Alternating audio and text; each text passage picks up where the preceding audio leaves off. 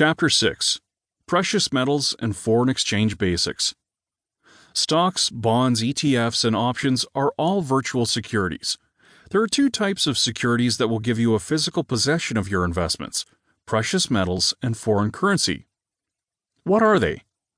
Precious metals, such as gold, silver, and platinum, are traded in the stock market just like regular stocks. They are also valued at a certain price and traded in the bullion market. When you buy and sell these, you are looking to capitalize on its difference in value. These metals are extensively used in the jewelry industry as well as several other industries. This makes them extremely valuable and their price is volatile. It is important to remain alert and observe the trends consistently before investing. Precious metals. These are three of the most traded precious metals on the market. Gold. Gold, as you may know, is extremely valuable. This yellow metal is used to make jewelry and also finds its use in the dental industry. You can either buy it in the form of coins and bars or jewelry. Jewelry is not as valuable considering its weight will be less and the maker will charge you for its production.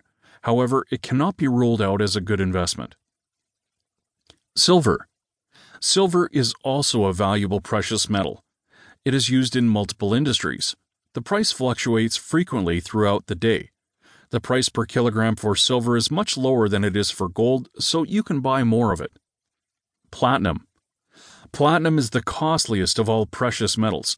It is used in jewelry and many other industries. Even with a large investment, you will only get a little platinum, so you have to buy it at the lowest price possible. There is no time limit, and you can hold these precious metals for as long as you like. Advantages of precious metals. The main advantage of buying precious metals is that you will get physical custody of your investment.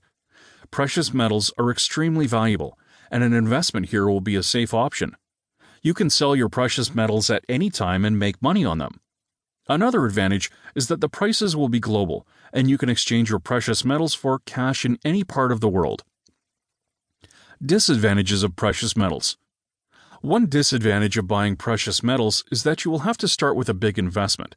Even so, you can buy a small amount and make do with it. Remember that the higher the investment, the higher the return. Foreign currencies. Foreign currencies are exchanged just as precious metals are. Each currency has a certain value, which will be higher or lower when compared to other currencies. When you buy the currency of one country, you can exchange it for another country's currency and come into a profit. Advantages of foreign currencies. The main advantage of buying and selling foreign currencies is that the market is extremely large and you can capitalize on its diversity. You can buy and sell many currencies during the same day. Disadvantages of foreign currencies.